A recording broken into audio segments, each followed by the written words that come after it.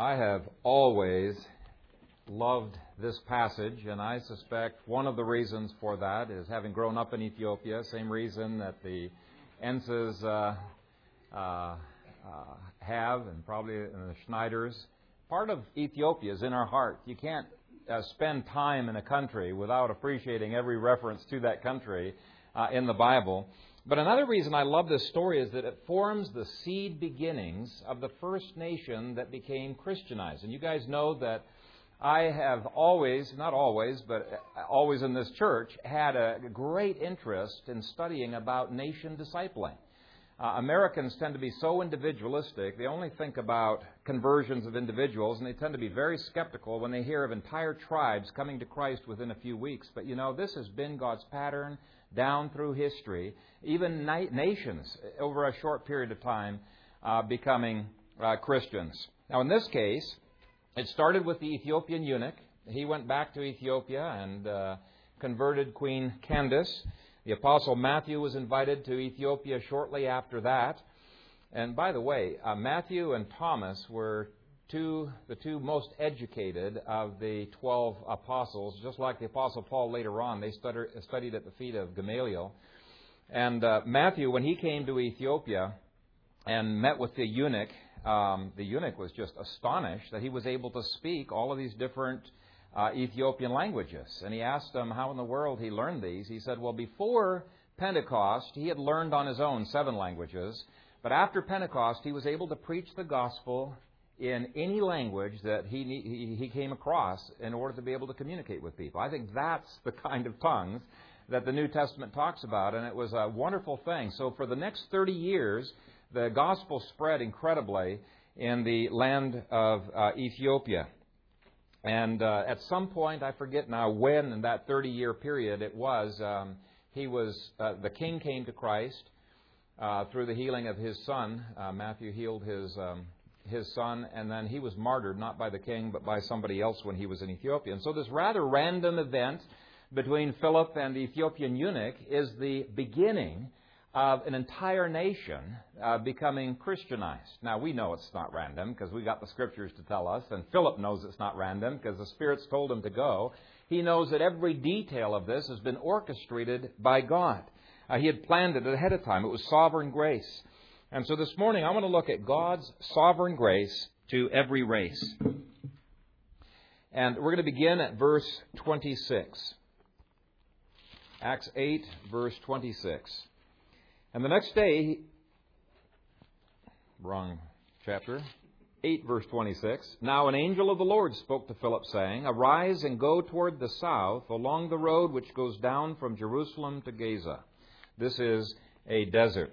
The angel didn't tell him why he was to go down there, and this is very typical of God's guidance. The Lord doesn't tell us everything we want to know, and we're going to be seeing why later on. Usually He gives us just a little bit of information, and when we follow through in obedience to that, He opens up more in terms of guidance. But before we even get there, I want to emphasize a fact that is often missed, and that is that angels do not preach the gospel of Jesus Christ to the nations. Humans do. Now, angels will prompt a human to preach the gospel in a given area, or will prompt individuals to go to an area to be able to hear the gospel. We hear stories of this all the time in Islamic nations where an angel or maybe a dream or something like that, but they are told to go to this one crossroads at such and such a time the next day, and they meet a guy that's got a broken down car who's been smuggling in Bibles, and he gets converted. You just hear these stories all of the time. But the point I want to make is that angels, you never find them preaching the gospel. The Great Commission was not given to angels, it was given to the church. And when I was younger, I often wondered why that was the case. I mean, think about it. Angels could do a far better job than humans do in preaching the gospel. Wouldn't it be awesome if God just allowed angels to manifest themselves to every man, woman, and child, preach the gospel? I think they could do it far more effectively than I can do it. But that's not God's way. God has chosen to choose very weak, stuttering, fallible, ornery sometimes, creatures like you and like I to extend the gospel of His kingdom. And many of the excuses that we make as to why we're not involved in sharing the gospel are excuses that just do not wash. They're excuses that boil down to this: I'm not good enough. Well, get over it.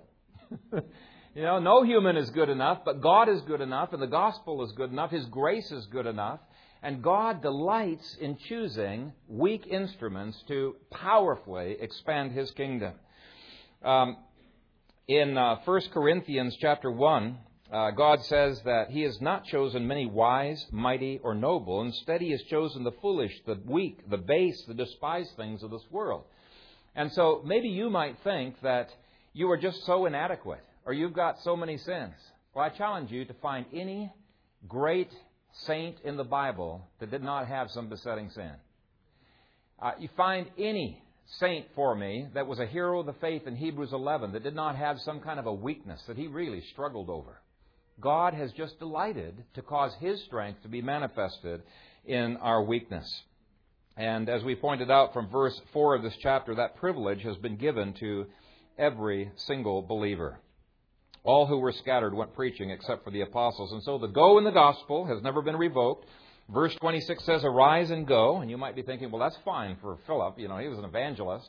And I want to point out, he was not an evangelist at this point. It's not till later on in the book of Acts that he becomes an evangelist. At this point, he's simply a deacon, and he's doing what all of the other people were doing. They're just gossiping the gospel. They're out there sharing their faith that they're so excited about that has transformed their lives. And over time, it becomes evident, this guy's got a special gifting.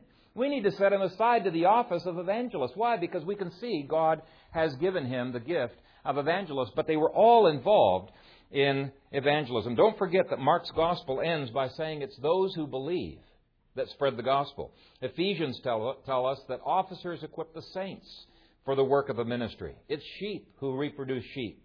Acts 8, 1 through 4 shows that it's common believers who take seriously this go of the gospel. And so a part of God's sovereignty is God gets to choose how He wants the gospel to go forward. And you can't say, Lord, I think it would be a lot better if Phil Kaiser and Glenn and maybe a few others, go out and they share the gospel. I just can't do it. And God says, no, look, I'm sovereign, and I have chosen to use weak vessels. You're all to be gossiping the gospel. You're all to be involved in this great commission. Notice, too, that God calls Philip to leave when things are going great. Okay, he's already been involved in some awesome things that have been happening in Samaria. Great crowds are coming to Christ, and this does not look like a very opportune time to be leaving the action and going off into a desert, a very deserted, not very well-traveled road. But I think the important point is that Philip submits to God's sovereignty, and he goes where God wants him to go. And I think we would do well to imitate Philip. Sometimes God calls us to arise when we want to rest a little bit. Perhaps you've come home after a long, hard day's work, and you just want to plop into the sofa and watch TV, and you feel the Spirit prompting you to minister to your wife or to minister to the kids. And you go, I'm just so tired. I don't really feel like it. But just being willing to follow God's promptings no matter what. Sometimes God prompts us to arise and go when things are going great. Lord, why do you want me to leave when everything's going great? Why do I have to start this new venture? But we need to be sensitive to the Lord's leading. We need to follow Him to arise and go. God is sovereign with His plan. And the neat thing is, He's just given us the privilege of being a part of the spread of His kingdom. The second thing that we see in this passage is that sometimes God sovereignly brings missions to us.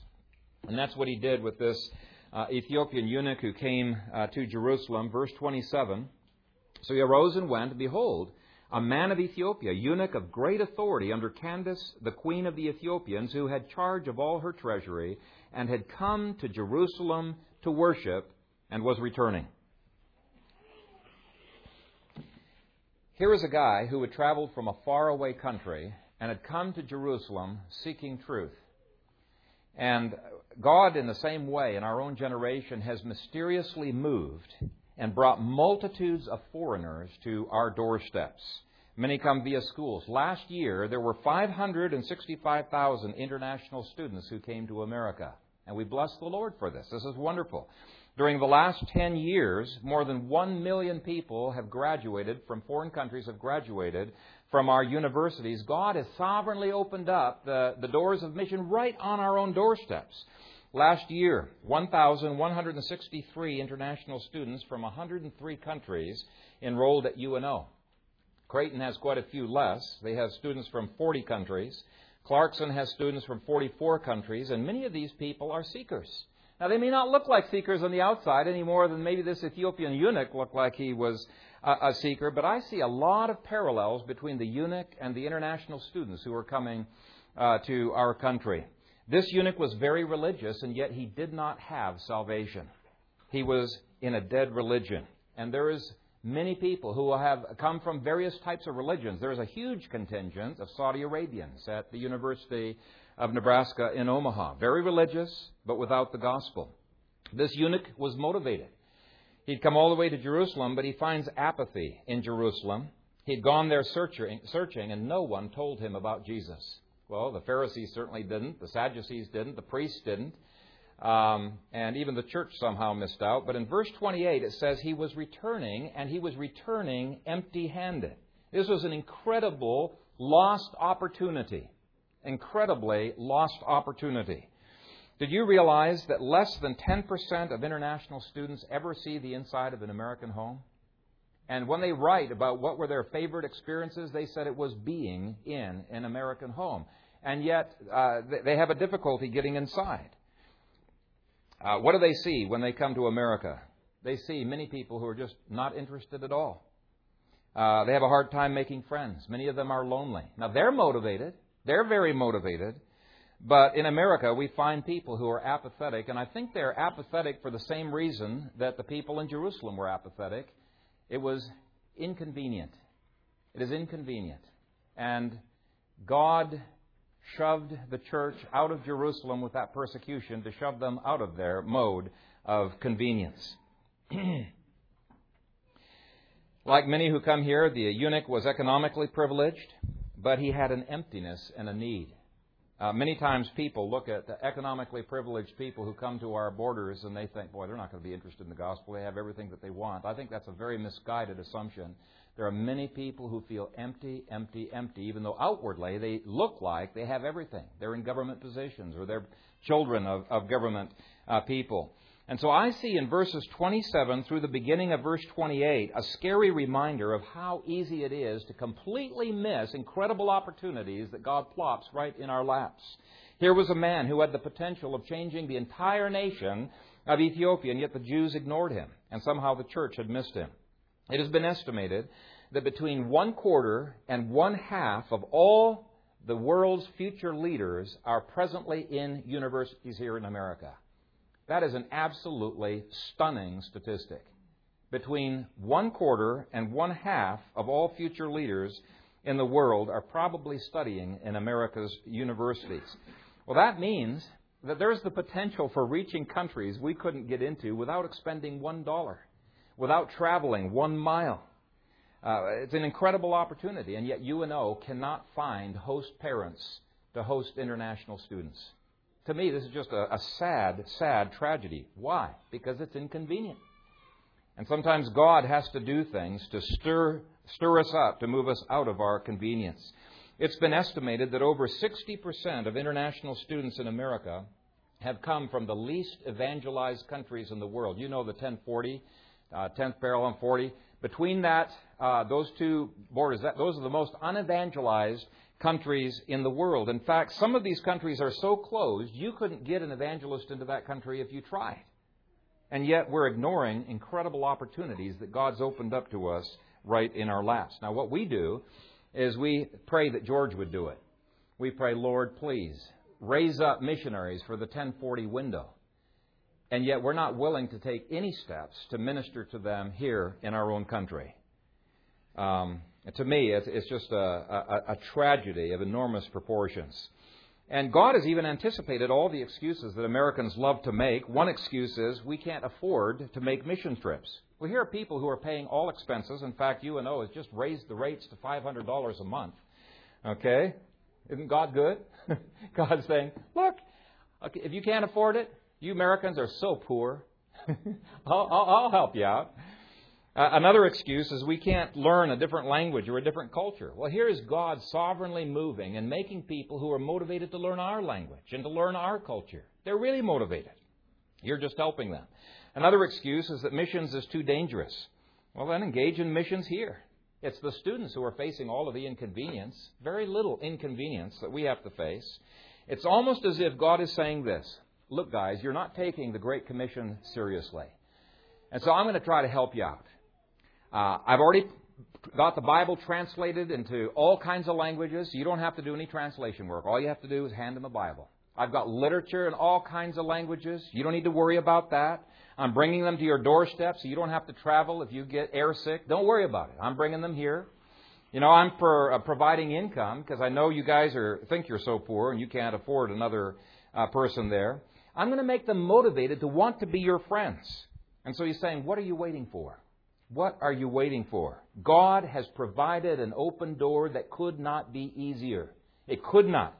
When you think about it, it could not be easier. And so my question is, will you be like the Jews in Jerusalem who just want to be satisfied in their convenience? Or will you be like Philip, who goes up into those chariots and who engages people in conversation and looks for opportunities and follows the Lord when the Lord prompts him? When you think about it, God could not have made it easier. And if we say that we're interested in missions and we're not involved when God has brought missions right to our doorstep, I can't believe that we really are interested in missions. I don't think God's interested in our excuses. But let's just look at it at the positive side. Rather, I know guilt's a lousy motivator, so let's look at it the positive side. Just think of how incredible you would feel if the person who stayed in your home became the president of a country and turned that country to Christianity. And you'd say, whoo! I had a part of that nation, coming to Christ. Or maybe it wasn't the president or even the president's wife. Maybe the person you had in your home was simply the wife of a mayor. But through her influence, salvation was coming to that city. Or maybe it's just somebody who later on became an economist. And because of your talking about biblical economic principles, that country was revolutionized by the biblical economics that he had learned. Or maybe you just had somebody who influenced this person, but that next person down the road was the one who then influenced the nation as a whole. There is incredible potential when you realize how many of the future leaders of this world God has brought here as a testimony to us. We can have missions here, we can have missions overseas, and we need to take advantage of that. We need to love internationals with the love of Christ. Make them feel welcome. Encourage them. Invite them for dinner. If you can't host them, do other things with them. Play with them. Sports. But here are people who need the love of Christ.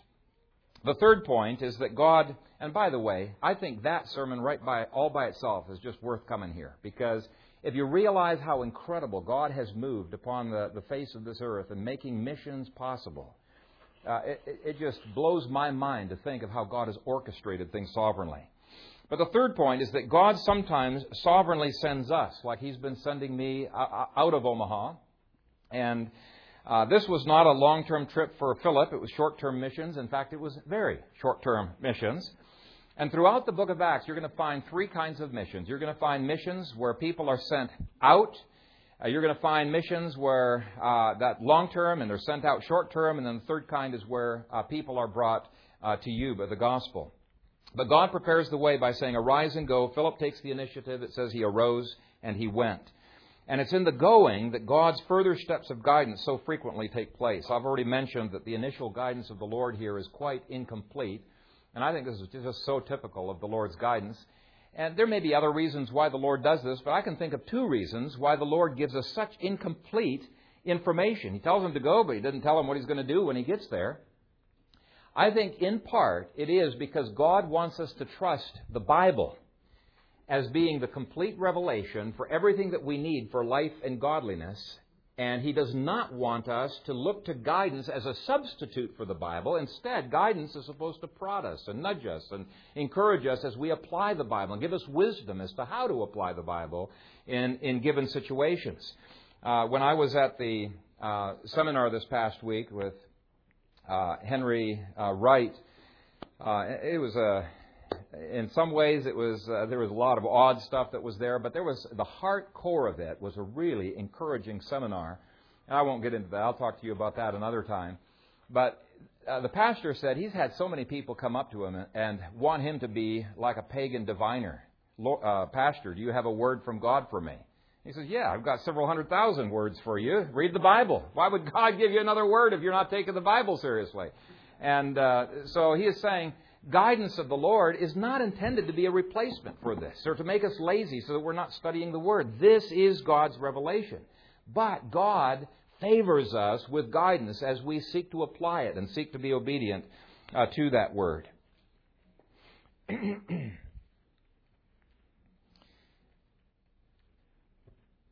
The second reason, I think, is that it encourages our faith. In verse 26, the angel tells him where to go. Philip has no idea what to do, what he's going to do when he gets there. He goes in faith. When he gets there, he observes. He says, there must be some reason for here, so I'm going to look as if this is a package that the Lord is going to open up. And we need to look at life that way. That the Lord has these divine opportunities that He sprinkles into our lives. And sometimes observation alone will make it clear what we ought to do. Now, another aspect of guidance is that God had been sovereignly causing this eunuch to be open. And I want to comment on that more under the last point. But when Peter gets near, there's additional guidance that's given, this time not by an angel, this time by the Spirit of God Himself. Verse 29. Then the Spirit said to Philip, go near and overtake the chariot. And notice again, the Spirit doesn't tell him why. He just gives Philip this instruction. Go up to that chariot. And he gives him just the bare minimum to steer him in the right direction. It's so typical of guidance. Philip instantly obeys. So Philip ran to him. I think it is insensitivity to guidance that makes us miss all kinds of opportunities. You may be prompted by the Lord to speak to somebody, but because of fear, because of pride, because of anxiety, and other issues that are going through your mind, you wait so long that the opportunity is already missed. It's long gone. The chariot's ridden down, and you failed on your opportunity to talk. We need to be prompt to obey God's promptings. And because he doesn't know why he is to go to the eunuch, he engages in additional observation to find any clues as to what God wants him to do. God wants us to use our head. He wants us to reason.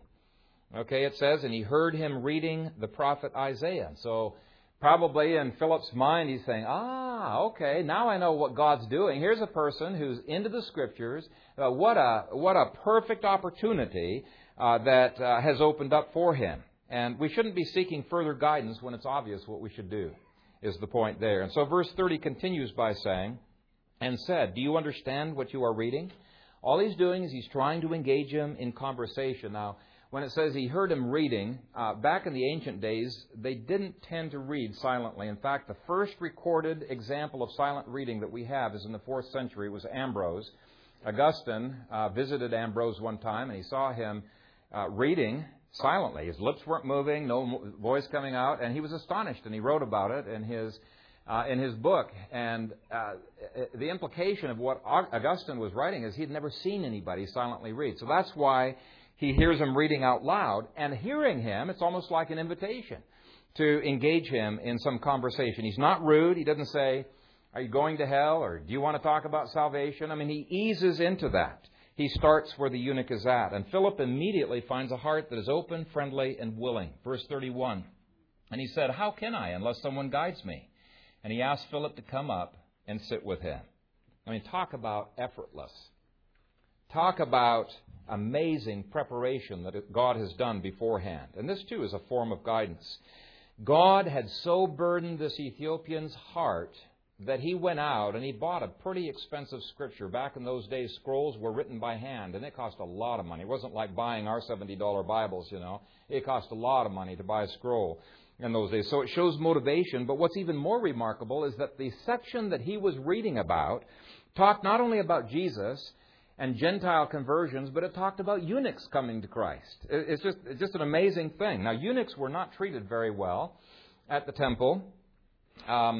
They could not have citizenship. They couldn't have leadership in the Jewish church. And just as a side note, in case you were thinking that it's kind of mean that God did not allow eunuchs to become priests, one of the reasons that God gave for that is that they tend not to be future-oriented. They don't have any children, so they tend to be thinking only about this lifetime. And so it really does make a difference when you have children. Yet, here's a passage that prophesied about Messiah dying, making his people come from every tribe and nation, and even taking eunuchs to himself. And so why would Philip not jump on this opportunity? I mean, it's just as if God has perfectly set up a segue. Now, in your outlines, I have written an acrostic someone gave to me that shows how we can be like Philip. Now, they said that he belonged to a spiritual AARP. And the first A is accessible. He was not dull of hearing. He was listening to God. He was not so wrapped up in the 3 B's that many pastors are wrapped up. That's building, budgets, and baptisms. The numbers, boy, we need more money. We need more, bigger building. He was driven by the tyranny of the urgent. No, he was open to God. He was willing to do what God had called him to do. And if Philip was simply into the numbers, he would have stayed in Samaria. He would not have listened to the Spirit and gone to this place. Wouldn't make any sense for him to go here. He was accessible. The second A was that he was available. He was not too busy to change his schedule. He was not too racist to minister to the half-breed Samaritans, and he was not too racist to minister to the Ethiopian. He was ready. He was willing. He was available. Third, he was ready.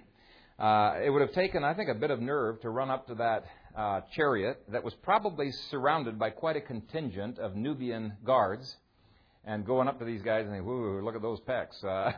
Do I really want to mess with these guys?" And maybe having other excuses that could have gone through his head. This is a very important person. Do I even dare go near to this person? Do I dare engage him in conversation? I'm not dressed right. Who am I to talk to this person? But no, he didn't do that. He was ready. He was ready. Fourth, he was prompt.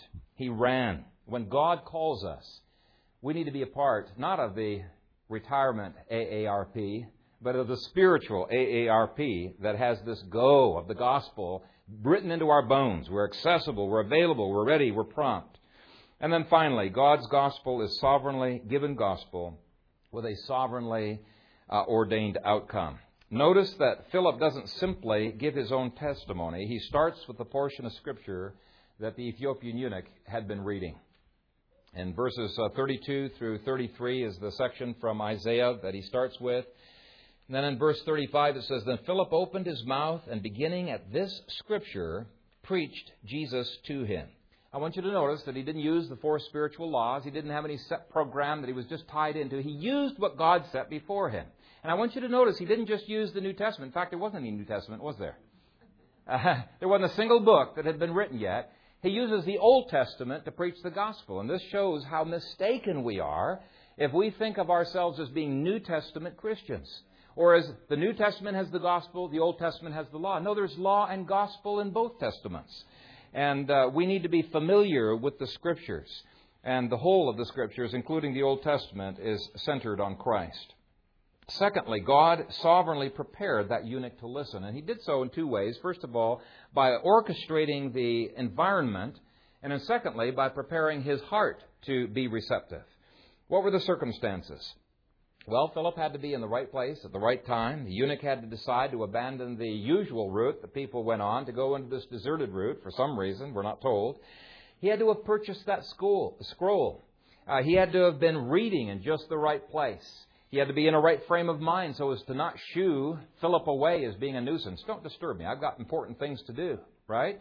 The weather had to cooperate. These guards had to be willing to let him come near. That's an unusual thing for somebody to be able to run up to this chariot. And whether you were thinking of the salvation of Zacchaeus or Saul of Tarsus or anybody else in this book, one of the things you'll see is God prepares the circumstances, and we can count on that when we're talking with loved ones, when we're talking with anybody out there that's an unbeliever. God prepares the circumstances.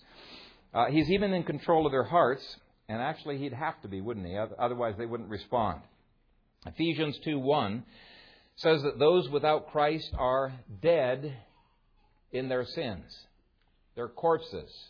They can't make a first spiritual move until God opens their hearts.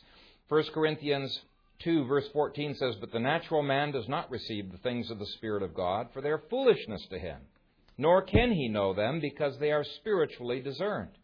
Jesus said, 'No man can come to me unless the Father who sent me draws him.'" And so God has to be sovereign, not just out there. God has to be sovereign over the human heart as well, or they're not going to come. What did God do with Lydia? It says, the Lord opened her heart to heed the things that were spoken by Paul. See, other places it talks about God circumcising the heart or giving a new heart, a heart transplant. And the reason for that is because the heart is desperately wicked. Jeremiah 17:9. It is born in sin. Psalm 51:5. It is unto every good work reprobate. Titus 1:16. The very best of our actions are called filthy rags. Isaiah 64, verse 60. Our nature is such that it, quote, cannot please God. Romans 8, verse 8. And so when you think about it, it's an absolute miracle that anybody believes. It's only God's grace that could enable that. The heart of the king, what does the Scripture say? The heart of the king is in the Lord's hands.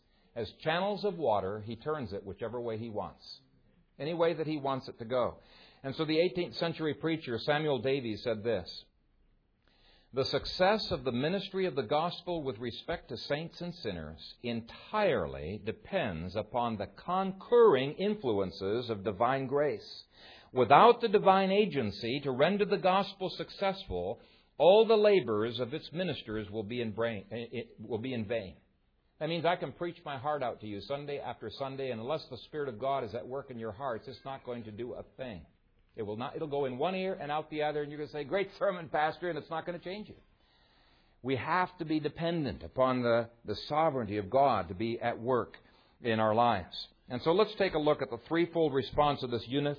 And I want us, as we go through this, just to glorify God at how incredible, how wonderful His sovereignty is, His grace is. First of all, the eunuch believes the message of Isaiah, that God's grace is sufficient to reach out to every race. Now, if you read through the section that the Bible's written in pericopes, and you read the pericope that this Ethiopian eunuch was reading, you will see references over and over again to Gentiles being brought into salvation. And it must have just brought tears to his eyes when he read this. It wasn't just the Jews that he loved the Gentiles. I'm not going to read all the examples in your outline. Now, let me just read the first one. The Lord has made bare His holy arm in the eyes of all the nations, and all the ends of the earth shall see the salvation of our God. What an incredible promise of God's sovereign grace to every race. The second encouraging thing that he would have seen, and that he did receive with gladness by faith, is that God would receive eunuchs into the closest relationship with Him. And it must have been just astonishing to him how close this paralleled his exact situation. Isaiah 56, 3 through 4. Do not let the son of the foreigner who has joined himself to the Lord speak, saying, the Lord has utterly separated me from His people. Nor let the eunuch say, here I am, a dry tree. I mean, that's exactly probably what he was thinking. He was shunned in Israel. Eunuchs couldn't go into the temple. They were excluded. And so he is saying, don't say, the Lord has utterly separated me from His people. Nor let the eunuch say, here I am, I'm a dry tree. For thus says the Lord to the eunuchs who keep my Sabbaths and choose what pleases me and hold fast my covenant, even to them I will give in my house and within my walls a place and a name better than that of sons and daughters. He had been excluded from Israel, and it must have just melted his heart to see God is welcoming him. God loves him. God has a place for him. God is rejoicing in him. And throughout this section, you hear God's promises as well to sinners.